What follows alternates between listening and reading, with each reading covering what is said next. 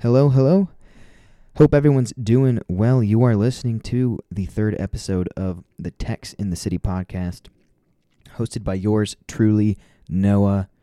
But yeah, so we hit the episode number 3. I think it'll be a good one for you. I got some interesting stuff to talk about, but we'll see where it goes from there. And if anyone's wondering, the way I do these is very unstructured. I think unstructured or not structured. Don't know if that's a word, but it's not structured. So basically what I try to do is I will write down the segments I want to do, and then I will go do the research on the segments, assuming there needs to be research. And then I'll write it down, and I'll kind of just do the podcast. I'll just, go for it. A lot of stuff is just ad lib. I'm just kind of talk. I think I'm pretty good at it. I think I'm pretty good at just, talking off the cuff. Because I don't necessarily like being very structured. I'm more of a go with the flow kind of guy. And I was like that during radio too. I just kind of, and that's probably where I refined my skills of speaking into a microphone and saying stuff that isn't stupid, is from my days at the radio station. But yeah, so let's break into the news segment here. Got some pretty interesting stuff. One of the bands I'm going to be talking about is going to come through my venue pretty soon. And by pretty soon, I mean literally in the next 2 days. But yeah, let's move on to the news.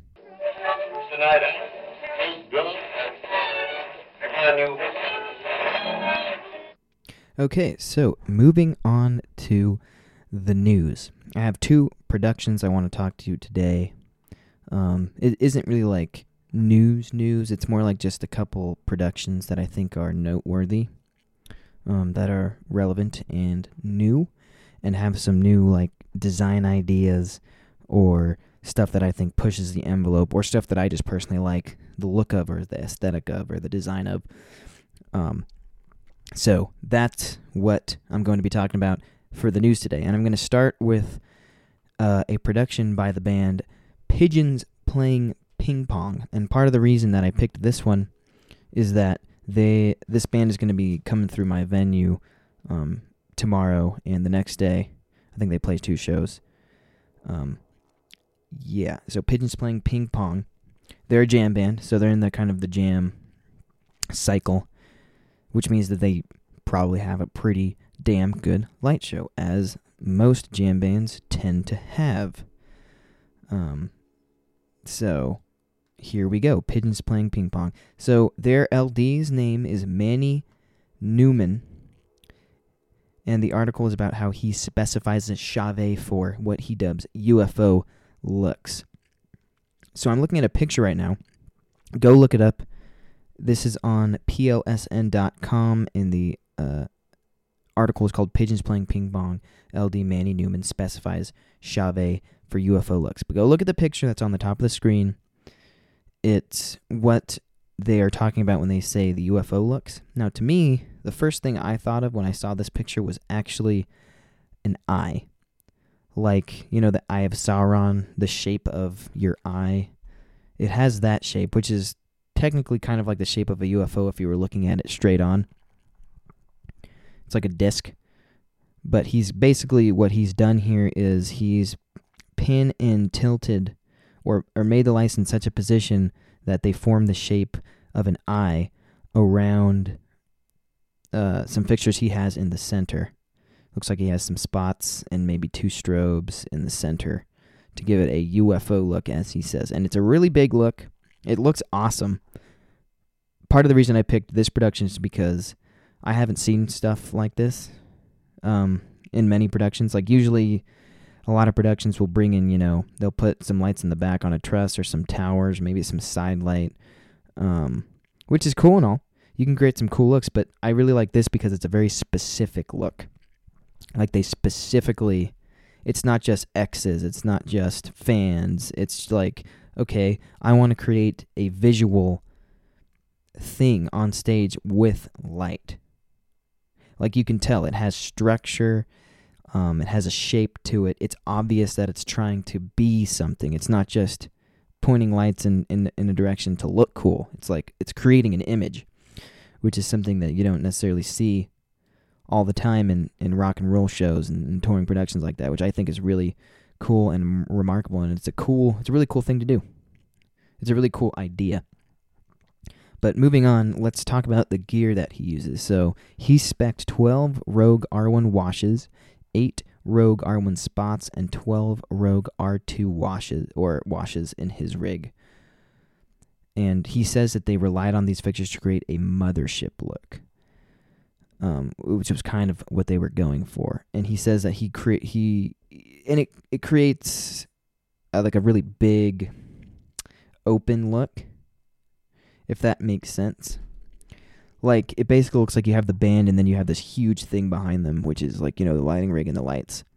So it really gives you the impression that it's like a really big look. It's a really big show and a really big moment. Definitely see the UFO. I thought of but I definitely see the UFO. But I really like how, again, they created an image on stage of it's something really visually interesting to look at and kind of mesmerizing. Like, if I saw that in a show, I'd probably be like, wow, that looks amazing. Even just as like a passing person, I think would be like, wow, that looks crazy. So definitely a production to check out. And I'll let you know on the next podcast, because they're going to be playing a show tomorrow, and we're going to be building their show, but I'll probably get to see it in person, which is even better. I hope it translates, in person, as well as it does on the picture.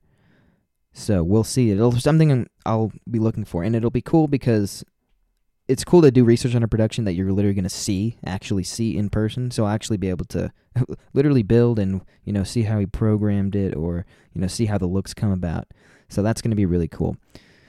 So Pigeons Playing Ping Pong, they're a jam band. The LD's name is Manny Newman, and they have a really interesting show. Definitely go read this article and look at the pictures of the production so you can see what I'm talking about. Yeah, really cool production. So moving on to another really cool production. It's probably one of my favorite productions right now, if not my favorite production right now. And honestly, I don't have very many favorite productions, so... But yeah, so this band I think of as my guilty pleasure, like a total guilty pleasure. And that band is the 1975. I really like the band, the 1975. I love their aesthetic. I am unashamed to love their music. Their productions are amazing. But the main thing with me is their aesthetic and their look. Not even just their production, just like the music in general. I really like the aesthetic that it has. It's a very retro, kind of 80s, really vaporwavy, which is really cool. If you don't know what vaporwave art is, go look it up. It's also a music genre, but that's something for another time.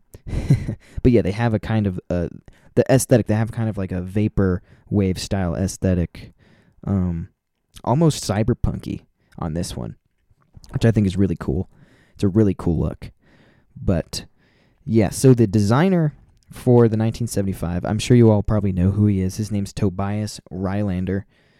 He's done stuff for Nine Inch Nails, but he is kind of the main creative force behind the 1975. Him and the frontman, creative director, I guess they call him, Matty Healy. He's the frontman of the band. He's kind of the, like I said, this guy's the creative drive behind the band.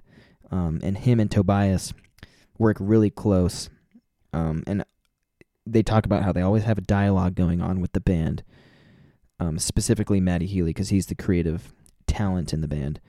But there's an ongoing dialogue, so, they're making a truly collaborative production.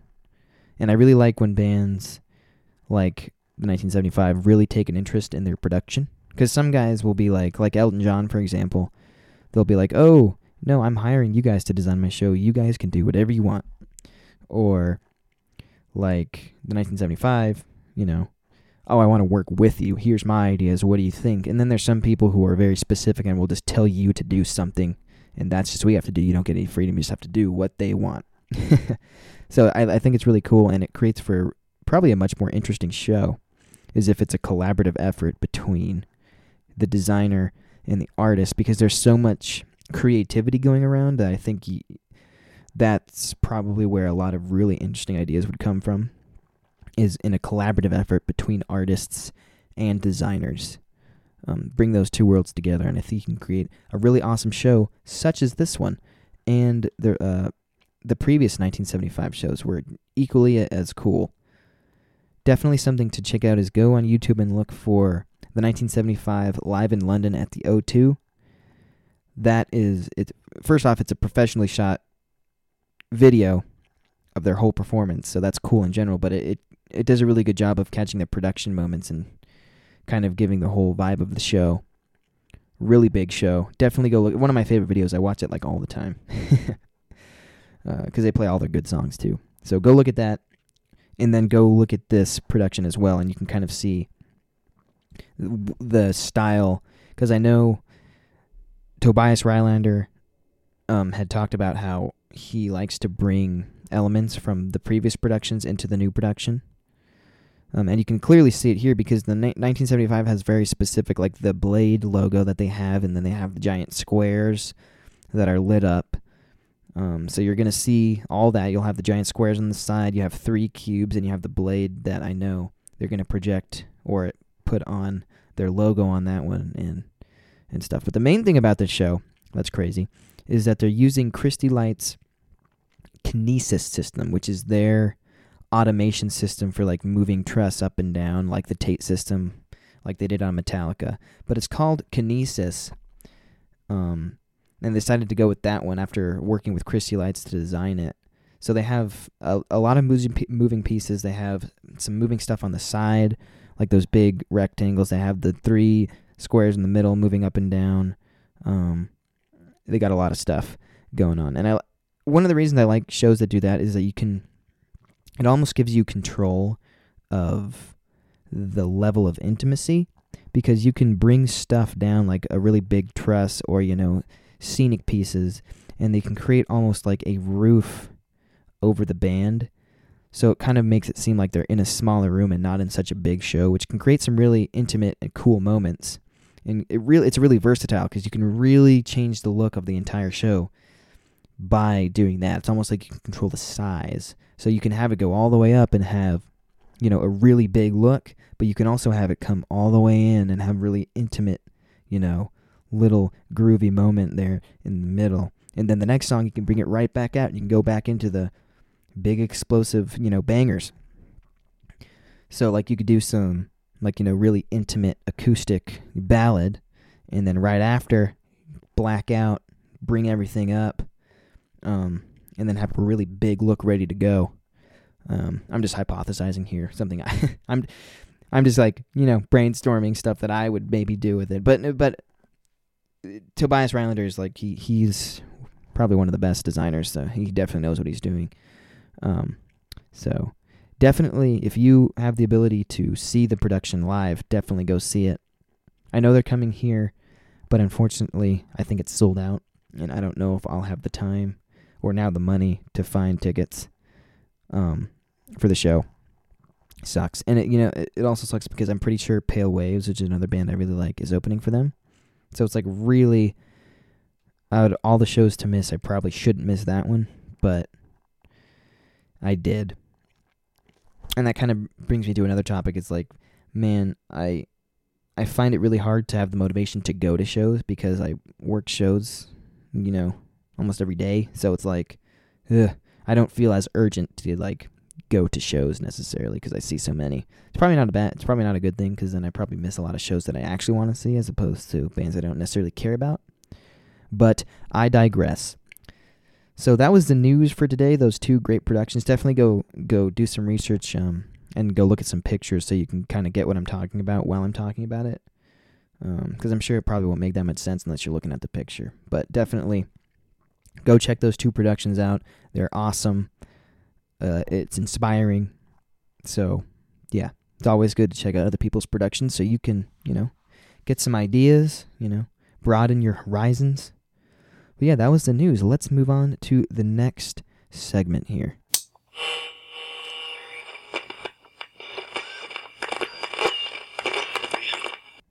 Okay, so for this next segment here, I kind of want to talk about something that I have been thinking about a little bit, and that is design styles, or, LDs having their own style, or programming styles, or, little quirks or things that you specifically think look cool.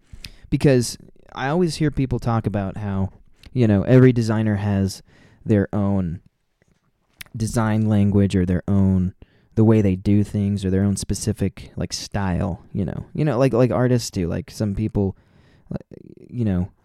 paint surrealist. Some people are super realist. Some people paint, with watercolor. Some people paint with oil or whatever, So it's just every artist has their own style. And it doesn't necessarily have to be something super specific or super unique. It could really be anything that kind of influences, your looks, or things that you tend to do, or things that you find visually pleasing or appealing. And I think that for a lot of younger people, including myself, it's hard to, I think it's important to find that kind of design language, or, to find your own style, to really, because I think once you kind of find your own style, designing and coming up with ideas and being creative is probably a lot easier once you're more, it's almost like being creatively aware of yourself, kind of. And part of the reason I want to talk about this is because I don't consider myself a very creative person necessarily. I'm definitely no artist. I can't, come up with really cool abstract things on the spot. I'm more of a technical, hands-on kind of guy. I really try hard to be creative, but honestly, I'm just not that creative. I just don't think my brain works that way.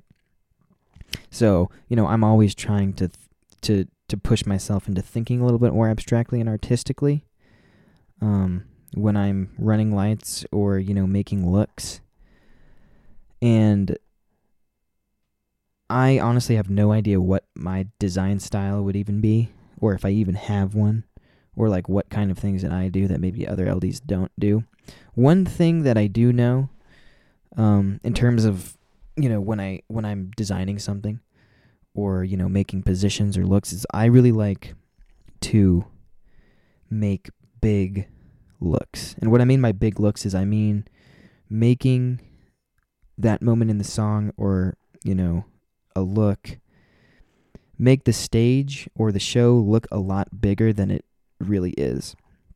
For example, at Brooklyn Bowl, we're like a 2,500, 2,600 cap venue.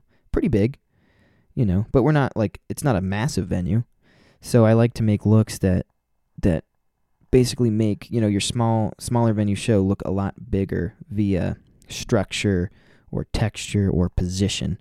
And usually how I do this, and I thought about this too because the Pigeons Playing Ping Pong LD kind of has the same style as that, is creating really big looks by, pointing lights upwards and fanning them out can create a really big, epic look. And a person who kind of influenced me in that aspect is, there's an LD, his name's Cody. He tours with a lot of the hardcore and metal bands like Motionless in White, Miss May, that kind of stuff.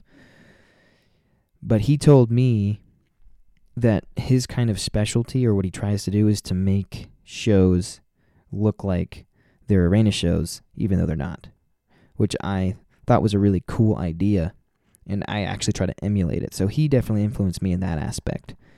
So that kind of style is I always like, and when it comes to style, if you could even call that a design language, is I really make big looks, really big, epic looks. So that's something that I consciously do when I'm doing stuff. And another thing he said to me, which is also good advice, is just because it's a moving light doesn't mean it has to move, right? Which I thought was really good advice, because what I like to do as well is to have really cool static looks and bump through them instead of having dimming effects or movement effects, because you can make you can simulate movement or have interesting things going on stage without panning and tilting and doing some crazy things. You can just have a really good look, and then bumping to certain parts in the song can really, give you some good looks and big looks. So I always tell people, like, make bump buttons. You don't always have to move everything. And another thing, and this is something that I kind of just figured out on my own, is that, you don't have to use every light in your rig all the time. You don't have to use every single light in every look. A big thing about lighting is lack of light as well. I always hear people say, like, what's some advice you give people? Don't forget about shadows, You don't forget about, the absence of light in addition to the presence of light in a design. Because, some well-placed darkness can really bring a design out and really make it look even bigger, even cooler on stage. So that's definitely something that I definitely took into consideration, and I'm telling you guys now. Definitely kind of think about it. And you'll kind of it's a good exercise too, because you'll start really thinking about, okay, what other things can I do that aren't necessarily like, that are more unique, or stuff that I can, maybe switch up my programming, or, rethink of how I run shows or whatever. But I always like meeting LDs like that who tell you things, because here's the thing. I always tell people this, man. There will always be somebody who knows more than you and is better than you. And what sets other people apart from other people is the people who take that and learn from it, and take people and ask a million questions, get advice, learn from them, take their ideas. But then there's people who think the opposite way, and I think I know why they think like this. Though, is a lot of people I feel like think that they have something to prove. So if they, instead of being humble, they're like, I have to show everybody that I know everything. When really, I think people will respond to and respect people who are willing to learn and admit that they don't know everything. Especially in this industry, because, guys usually don't necessarily like teaching other people their skill, because it's like, you're just going to take my job or something like that. I've heard people say that. But I find that most techs are totally willing to teach you if you're willing to ask. Like, most old roadies aren't teachers. They don't know how to teach. Like, I'm the same way. I just experienced this weekend, actually, because I was helping a friend out with some lighting for some lighting stuff at his church, just showing him some MA stuff. And I found that, honestly, I didn't even know where to start in terms of like, hey, what do you want to learn?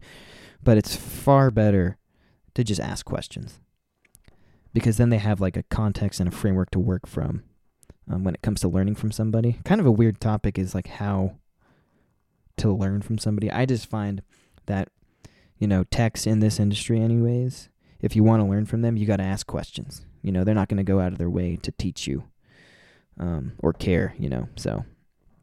And that's kind of, that kind of thing is really important to me, because part of the reason that I got so lucky in what I'm doing now is I was there. I asked a million questions. I was always with the lighting guys. Be annoying. Even if if it sounds counterintuitive, be annoying. Ask questions. It's kind of the advice I always give people. Always be willing to learn. And my number one thing is there's always somebody who knows more than you do, and the people who respect that are the people who will probably learn the most. So that's my 2 cents anyways about design language and stuff like that. But let's move on to the last little segment, and that is questions. I got a really good question this time that actually a lot of people ask, and I feel like a lot of people don't necessarily know, unless they're in the industry, I guess. So, question time.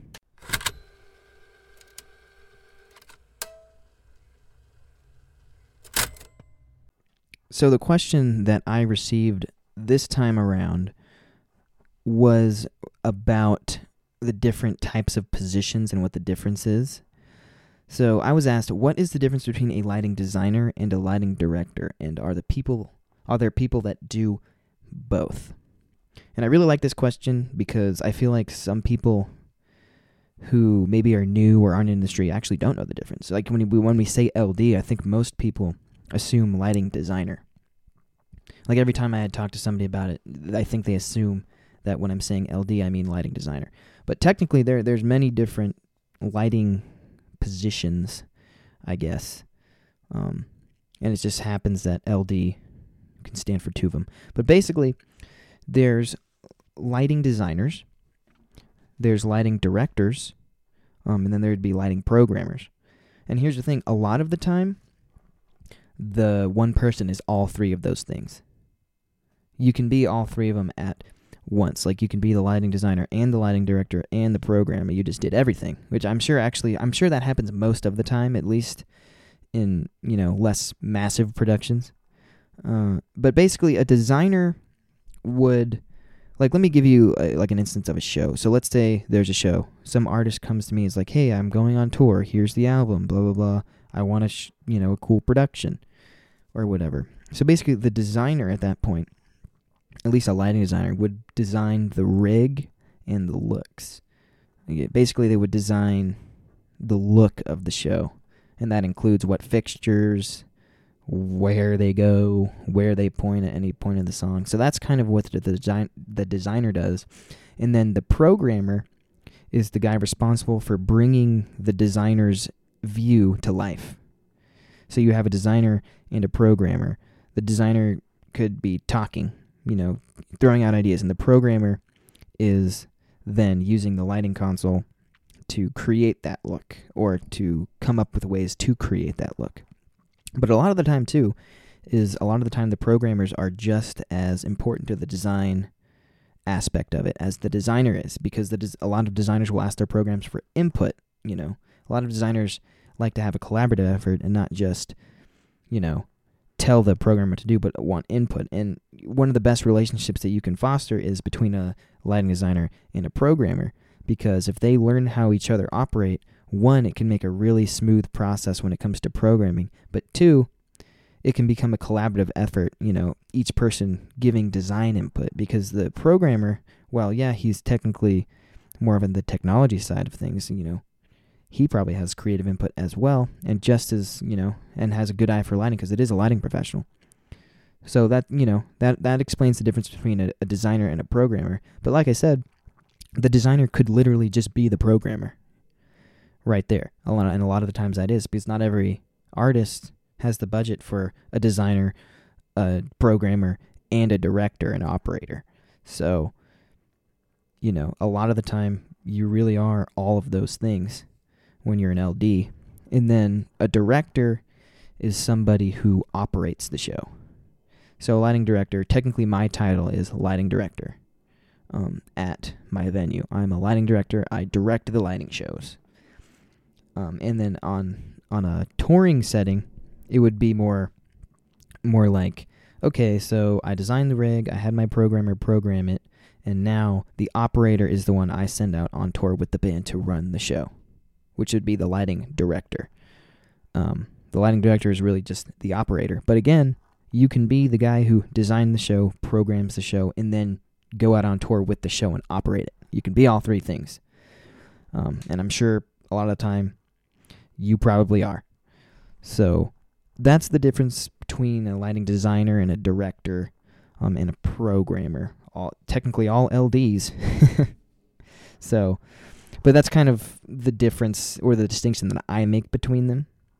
So just some fun facts for us all to enjoy next time you're thinking about, LD. Now you can, lighting designer, lighting director, or programmer, or all three. So that is the question for this episode, and that's all I really have for you guys this time. We're approaching 30 minutes here. I think that's a good length. I kind of covered everything I wanted to cover. But, thank you so much for listening. I think I have technically 10 listeners now, whoever you are, if they're consistent listeners anyways. Thank you so much for listening. I really appreciate the feedback. Pretty soon here I want to have other people on the podcast so I can get some conversations going, because I feel like dialogue with other people would be a very interesting listen, especially when it comes to talking about design and production. I think it would be really cool to get, a couple of my friends' input. Maybe talk about different aspects of production like audio or rigging, because I do know a rigger. One of my best friends is a rigger for Cirque du Soleil. So hopefully, in the near future, I'll have some guests on to talk, have some good times, some good hangs, and put out a good podcast. All right, guys. Again, thank you so much for listening. This has been Techs in the City, Episode 3. I've been your host, Noah. Thank you so much for listening, and I will catch you on the next one.